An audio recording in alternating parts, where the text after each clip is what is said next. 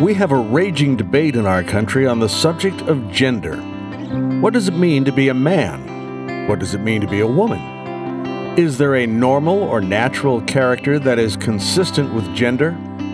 Is masculinity inherently troublesome? What about toxic masculinity? And what does the Bible have to say on this subject? Today, on Craving Answers, Craving God, let's apply a Christian worldview to our discussion about masculinity.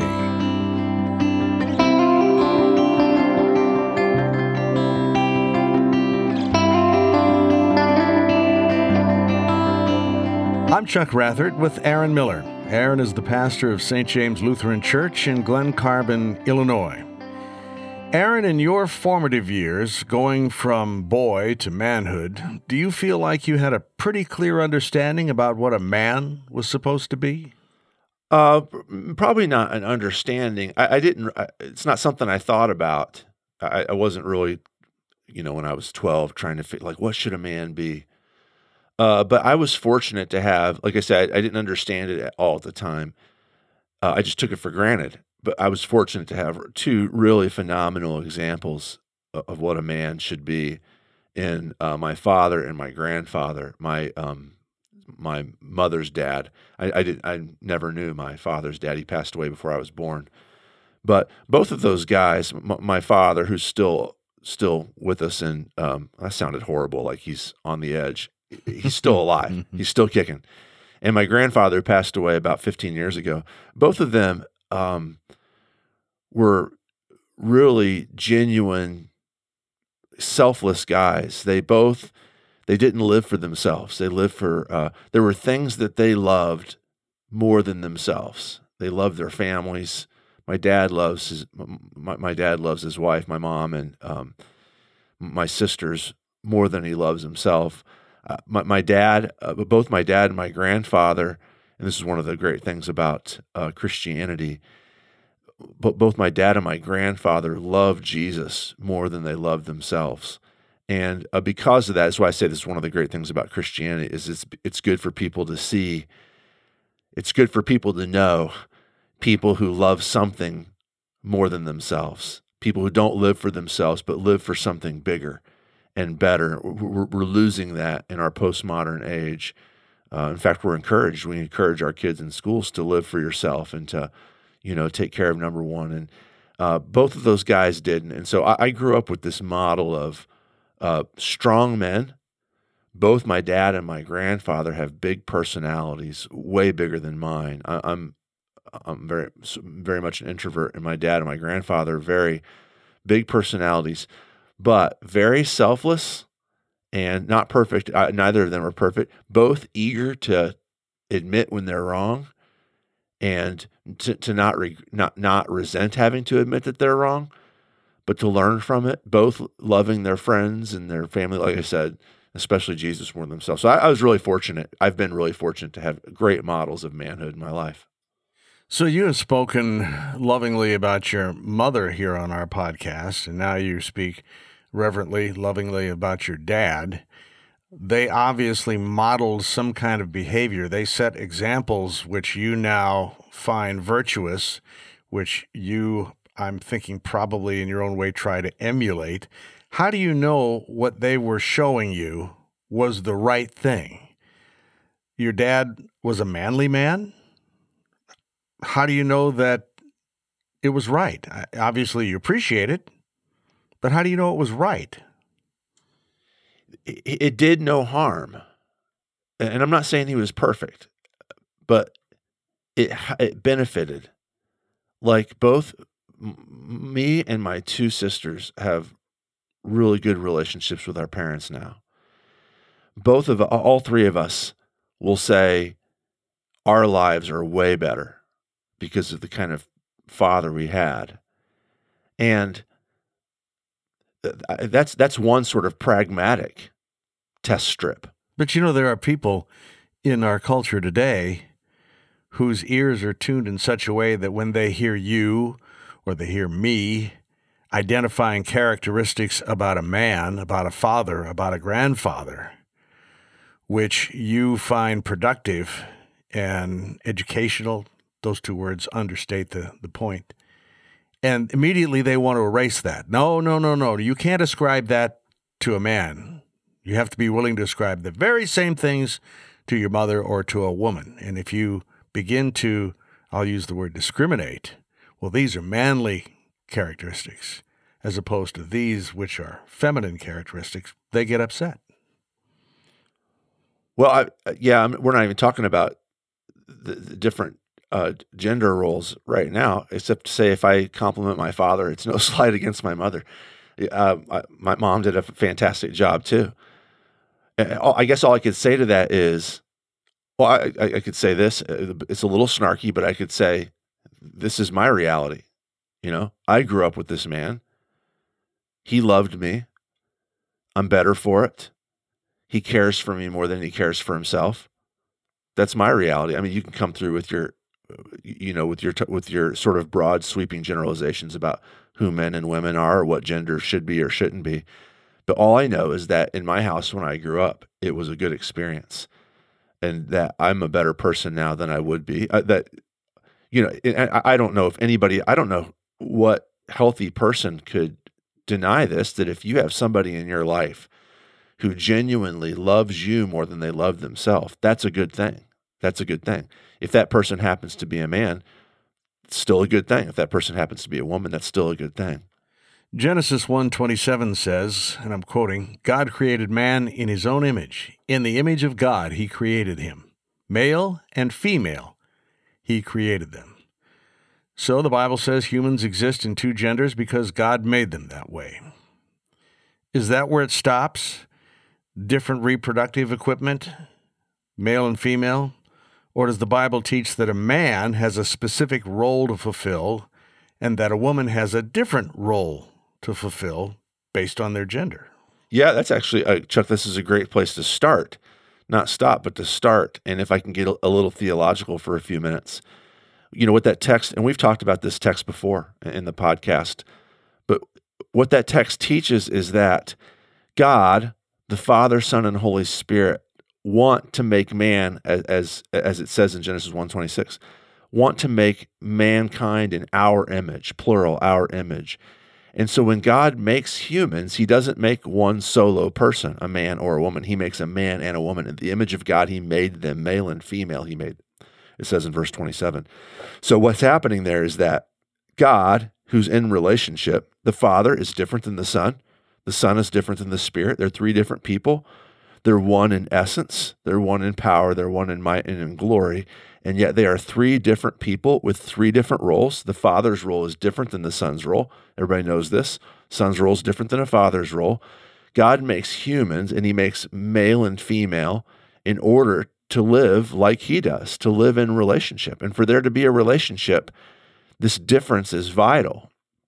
And it doesn't mean that every man's the same and every woman's the same, but God has made men and women different as a way to glorify him, as a way to be in a relationship where there's diversity and unity together, just like the Trinity.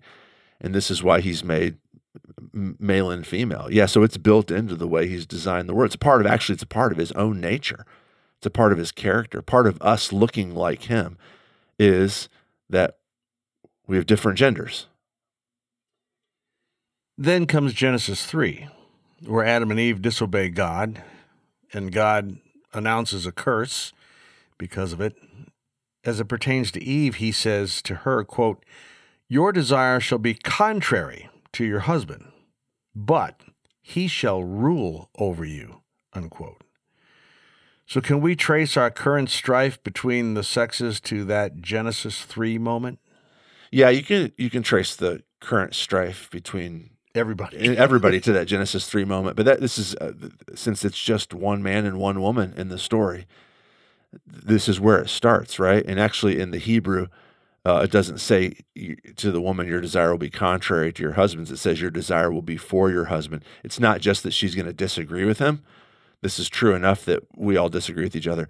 It's that her desire will be to control him and he will control you. So what's pictured there is, and this is actually the seedbed of you can trace a lot of the discussion that happens about gender now back to this point. The problem is that men and women try to control each other. Men and women fight for power over each other. Ethnic groups fight for power over other ethnic groups. Political parties fight for power over other political parties. Countries fight for power over other parties. Socioeconomic groups fight for power over other socioeconomic groups. It goes back to this. Once we fell and rebelled against God, we use the gifts that God has given us and the different roles that he's called us to. We use those as tools of power over other people. Men have been guilty of this, of course, historically, of using the gifts that God has given them as men, not as ways to serve and to love, but as tools to control. And so a lot of times when people would complain about, toxic masculinity, they're actually onto something. They're actually noticing that this is what happens. Men have fallen, and so their desires to rule over other people, and that gets us into trouble. It gets us. It's an idolatrous misuse of power, and it causes tons of damage. So I'm old enough to remember when I think it was generally true in our American culture that the husband and father was the head of the house. We had TV shows like Father Knows Best. Right. It was just more or less accepted that in the chain of command in the home, it began with dad. And if he was at the top of the chain of command, then that meant he had authority to exert. Right. Parents used to say, mothers used to say to their children, just wait till your father gets home, meaning that she would hand over the discipline issues to him. Right. I guess that's all gone now. But really, for all of human history, males have played that dominant role. Right. In families and in communities. The change from that is fairly recent. So were men, that can be abused, I know, but were men properly, in a godly way, exerting the authority as father knows best or head of the household? Or were they sinning, behaving badly because of Genesis 3? Yeah. Sorry, that's a long question. No. The answer is yes. Is that men have done both. Now, historically, if you look at ancient pagan literature, like if you read, Greek literature from the Golden Era, Homer, Aeschylus, if you look at descriptions of the way men should be in ancient Rome or ancient Egypt or ancient China, what you'll find out is that men are valued for their strength, not for their mercy. That's not an ancient value. Mercy is not for anybody, really. Not for their humility, but for their strength and for their power. And so if you read stories of heroes in, ancient British literature from before the Christian era, if you read the Iliad and the Odyssey, what you'll see is that cruelty and barbarism, sheer physical strength, the ability to subjugate and humiliate military and physical opponents, the ability to control women, to have women who have no say in whether they have sexual relationships with you or not. They just have to because you're the powerful man. This is what's valued in the ancient world. It is Christianity that brings into the picture the idea of the servant leader, the idea of the leader who sacrifices himself or herself to better others. To the extent that human beings can model this, they can be a father knows best kind of father. And this is why Father Knows Best works in the 1950s, not because the 1950s were great. The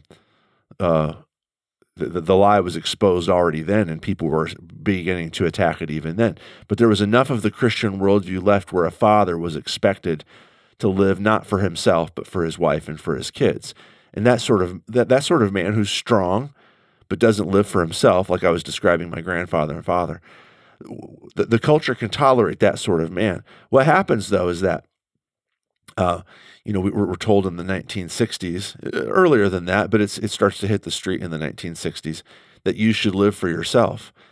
And that raises a whole generation of men who are incapable of being selfless servant leaders. And instead what they do is they use their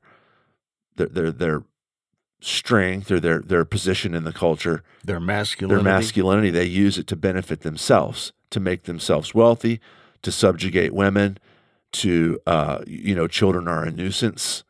That's just need to get out of my way. Get home, be quiet, because I'm going to sit down here and read the newspaper and watch the TV. And our culture is rightfully now pushing back against that model of masculinity, where the strong serves himself, and it's his wife's job to cook him the dinner and bring him the paper, keep her mouth shut, go to bed with him. It's the kid's job to go to your room and be silent, be seen but not heard. And what we're doing is we're pushing against that. And so you look at a show like Father Knows Best, and it's like an SNL skit now. Like it's what men are like that. The men I know are like Homer Simpson. That's kind of where we're at. Yeah. It's kind of the goobers who live life kind of follow, chasing one urge after the other. They're looking at porn and they're getting drunk, and they're spread out on the couch on Saturday afternoons, alternating between naps and college football, and they wake up and wonder where dinner's at, and get up the next day and do the same thing. And that kind of man, I do believe that the current attitudes about toxic masculinity are reflecting the evils of that, the evils that kind of man does to our culture and to his family and to his friends. So then we have admitted that there are too many men, who use their position of authority, culturally or whatever, to be abusive, to take advantages that aren't theirs to take. Right. And so the culture reacts against that. I think we used to call that the feminist movement. It was important that women were able to vote. It took a while to get to that outcome, but it was important, and now they can. There are a number of barriers that women could not cross that they now can cross. And on the way to that more or less happy outcome also came a contempt for men, not just to free women up to the freedoms they should enjoy, but now either to punish men or diminish men because they were responsible for the inequities of the past, which I think has produced in our culture a whole host of men who are now discouraged, depressed, demoralized, aimless, don't know what to do next. And we've talked about the crisis of loneliness on this podcast before. I think a lot of men are in that category for this reason. Yeah. So is it possible to have liberated men and liberated women and living their masculine and feminine lives in happiness, joy, or is that just unreachable? Yeah, no, it's absolutely possible. Couple comments about what you said there. That you started off talking about the feminist movement, and much of what the feminist movement was espousing, like I am for, and the subjugation of women by men powerful enough to subjugate women was wrong. However, if the feminist movement, I think it's a mistake if the feminist movement is about you men are ugly louts and jerks, and we have the right to be ugly louts and jerks too. That's actually not helpful. It's not helpful if so. It used to be, I think it used to be back, 70 years ago, 80 years ago, it was kind of halfway, not all men were like this, but it was kind of halfway expected that men were going to have their fun on the side. Men were going to they were going to sleep around on their wives. Sowing their wild oats? Sow their wild oats. Women better not, women better not. You better be a virgin when I marry you, and you better not sleep with anybody else. And that sort of, that's so destructive, that sort of hypocrisy that men can act that way. Well, the sexual revolution, if it comes along and it says, well, hey, women should be able to have their fun too, that's the wrong answer. What you're doing is you're saying, well, you're a jerk, so let's us be jerks too. It's created all kinds of evil and bad mental health issues and bad family issues and people who are depressed and lonely because they can no longer form commitments because they've lived life for themselves. If feminism, though, if it says men need to return to the roles that God designed them to be and treat women with respect and dignity to empower women, then that's actually really, really good. And but that's not where we're at right now. And I think it's the Christian church's responsibility to start to advocate for this sort of thing. Let me ask you this. So you're saying that the response to toxic masculinity, which is real, is not toxic femininity. Yes. But that seems to be the direction we've been headed here for a while. Yeah. So are we just stuck with it? Is there a way to reverse it? Yeah. So, yes, I do. I think there is. One of the steps we have to take is this. We have to believe in original sin again. We gave up on original sin. And what happened was, so we don't believe, I'll just to make that clear, we don't believe that there's something deep and dark and broken about human beings that's an alien. That's unnatural. It's not the way God designed it. And God has a plan to get rid of that, to do surgery on humans, to get rid of that dark, selfish force that we've kind of lost power to since Adam and Eve rebelled against God. And all of us humans are complicit in. The result of that in terms of gender roles is that women look at men acting like louts and jerks. And they don't have a mechanism now, outside of Jesus, outside of the Bible, the story of the Bible, they don't have a mechanism to say, oh, I know what's wrong with these men. They're fallen and they're broken. There's something sinful in them that they need to repent of, that they need God to get rid of. Instead, what they do is, since they don't believe in sin, they look at men and they say, it's actually something endemic to men. And this isn't just with gender roles. This is also falls under the topic of critical theory, which has come up lately in Hot Topics. I don't know how much it is, but a couple of years ago it was all the hot topic. Critical race theory is the same way. It looks at the way that, in the West at least, whites have suppressed people of color and oppressed them and used them for economic gain and done their best to control their populations and keep them down. And since they don't have a mechanism to say, that's sinful, it needs to be repented of, the only logical conclusion is it has something to do with whiteness. And what I want to say is this, is that the problem is not with masculinity. The problem is with masculine people, men, who are sinful and broken and use their masculinity to do harm. Well, that's a really important distinction. Yeah, and so what happens is that instead of saying, so this is why you brought this up earlier, and there are people who are trying to make this point now. Jordan Peterson is one of them. I'm not a huge fan of everything he says, but I do think this is the topic itself, the question itself is very helpful that he's brought up. Is the problem men, or is the problem sinfulness? I believe that the problem is sinfulness. The problem is not men. If the problem is men, then being a man is the unforgivable sin. Being the man is the unrepentable, you can't do anything about. And this is why, as you pointed out earlier, Chuck, and you're right, the statistics are showing that men are very discouraged, very depressed about who they are. They don't have any role anymore because everything they do, since it's mannish, is wrong. Instead, what we should have done is we should have said the problem isn't men, the problem is sinful men. The problem is men when they sin. Is it bad that men are strong? No, not at all when men use their strength to serve others. Is it bad when men are strong and use their strength to subjugate others for their own benefit? Absolutely. But the problem isn't masculinity. The problem is sinful masculinity. So we need to get back to the story of the Bible and recognize that there are solutions. That, like this is the original question you had asked. Can men and women love and serve and be happy together? And the answer is yes. So then, I guess this is kind of a problem text in the context of what we're talking about here. We go to Ephesians 5. Verse 22 in Ephesians 5 says, "Wives, submit to your own husbands." How? as to the Lord. Right. Verse 24 says, now as the church submits to Christ, so also wives should submit to in everything to their husbands.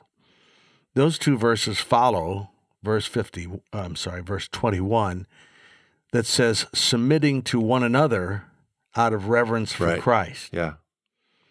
There are some men, probably many men, Christian men, who have looked at this as their ticket for telling their wife, what I say is final. This is my ruling on this question. Right. Just bow the knee and we'll move forward. Yes. Yeah. Without remembering verse 21, submitting to one another. Right. Can you unpack that in our toxic masculinity culture? Yeah. So first of all, it's good to point out here that we've moved into a narrower category here, from gender roles in general to husband and wife roles in marriage. So it's not the case that I and some other random woman that I'm friends with or that I know or that is in my community have to submit to each other. It's not her job to submit to me and my job to submit to her. It's within marriage. It's me and Angela, it's our calling to submit to each other. Now, it's a mutual submission. It's not my job. It's not my job to boss her around. It's not her job to boss me around. It's our job to submit to each other. The way that looks, as Paul lays it out, is different. There are different rules. So the wife is to submit to her husband as to Jesus, like the church submits to Jesus. The way the husband submits to his wife is, he goes on and says, husbands, love your wives like Christ loved the church and gave himself up for her. So a husband is the head of the wife. Now, you could just stop there and say, like you had said before, some men will say, I'm the head, so we do what I say. But actually, the way he's the head is, he's the head by giving himself up for his wife like Christ gave himself up for the church. That's exactly what Paul says. So submission is selfless, Selflessness, not selfish. Yes. Self-giving, right? Yes, self-denying for the sake of the other. Yeah, that's a radical assertion. Yeah, you know what's radical about that too is that it's both submission and leadership. It's both submission and leadership simultaneously. And this is why the world, if you don't know Jesus, it's just going to be so hard to get this, because it doesn't work unless you have the centerpiece of this is the God who became a human being to, as he says in Mark chapter 10, Jesus says, I did not come to be served, but to serve and give my life as a ransom for many. So what do gods do? Gods demand sacrifice and service. And this is what bad husbands do. This is what bad men do. But our God becomes a human being, not to demand service, but to give service. Not to demand submission, but to give submission. Not to demand sacrifice, but to sacrifice himself. And what he does is he calls husbands to use their power, like he did, to use their power not to live for yourself, but to do what's best for your family. And this is the crux, the heart of biblical manhood. It's not like doing man stuff like hunting or driving big trucks or, playing football. And all those things are fine. And men do those things and they're terrific. There are some men who don't. There are some men who are in a wheelchair. There are some men who are no good at man stuff. Like I'm no good at working on cars. I'm the worst. Like doing household projects, I botched that up. I replaced, I think maybe I've told you this before, several years ago, I replaced a faucet in the upstairs bathroom. It took me 8 hours to replace a faucet, and when I was done, it leaked everywhere. And I had to get a buddy who was good at plumbing to come in and fix everything I done. I'm just not good at that stuff. But you know what I can do? I can use my strength to love and defend my family and put my wife first and my kids first. I can use my strength that God has given me to love and serve my female and male friends and put them before myself. And when I do that, I'm being the kind of man that God created. I'm being a man like Jesus by putting others first and by submitting to my wife and to serving and loving my friends with my strength by putting them first. It would seem that when toxic masculinity and toxic femininity encounter one another, there's almost no hope for a productive relationship to come out of that. No. Leaving lots and lots of isolated and unhappy people, which apparently is exactly what we have in our culture now. Yeah. So what does the Word of God, using Ephesians 5 here as a kind of a jumping off place, in general, what does the Word of God have to say to these lonely, depressed men and women?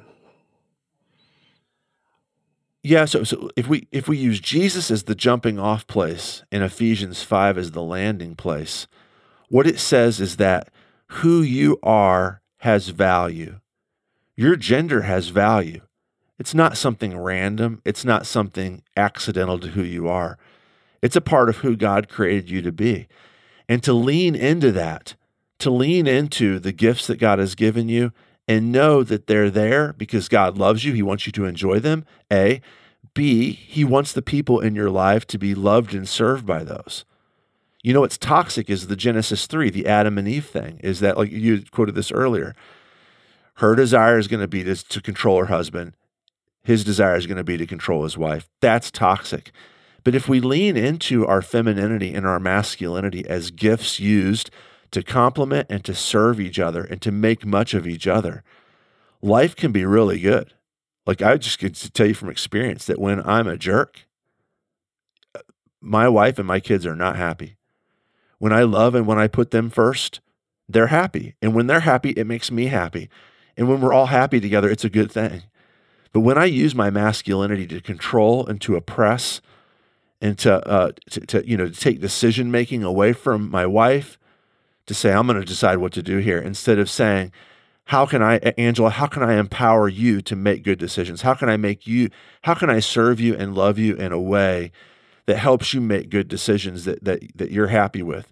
When I do that, she's happy and fulfilled. When not, she's lonely and empty. I'm lonely and empty when she does the same to me. If I don't want to be lonely and empty, ironically, perhaps, not intuitively, perhaps, I'm going to have to give myself up and love and serve her. And when I do, I find out that I'm actually fulfilled and happy.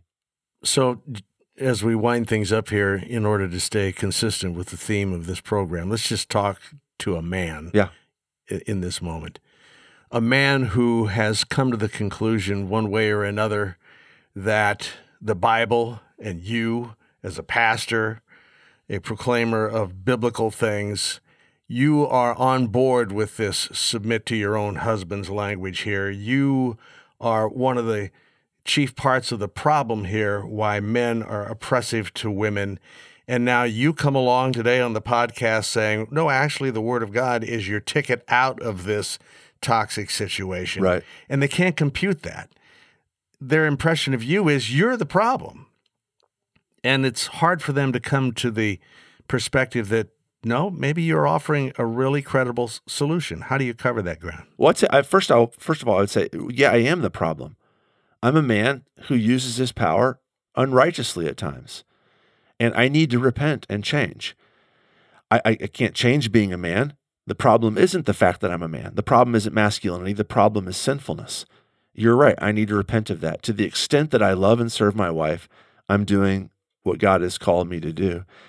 If people can't understand that, if they can't see, like, well, how does that's not even possible. How can you be masculine and a manly man and it be a good thing? All I could say is we got to go back and look at Jesus.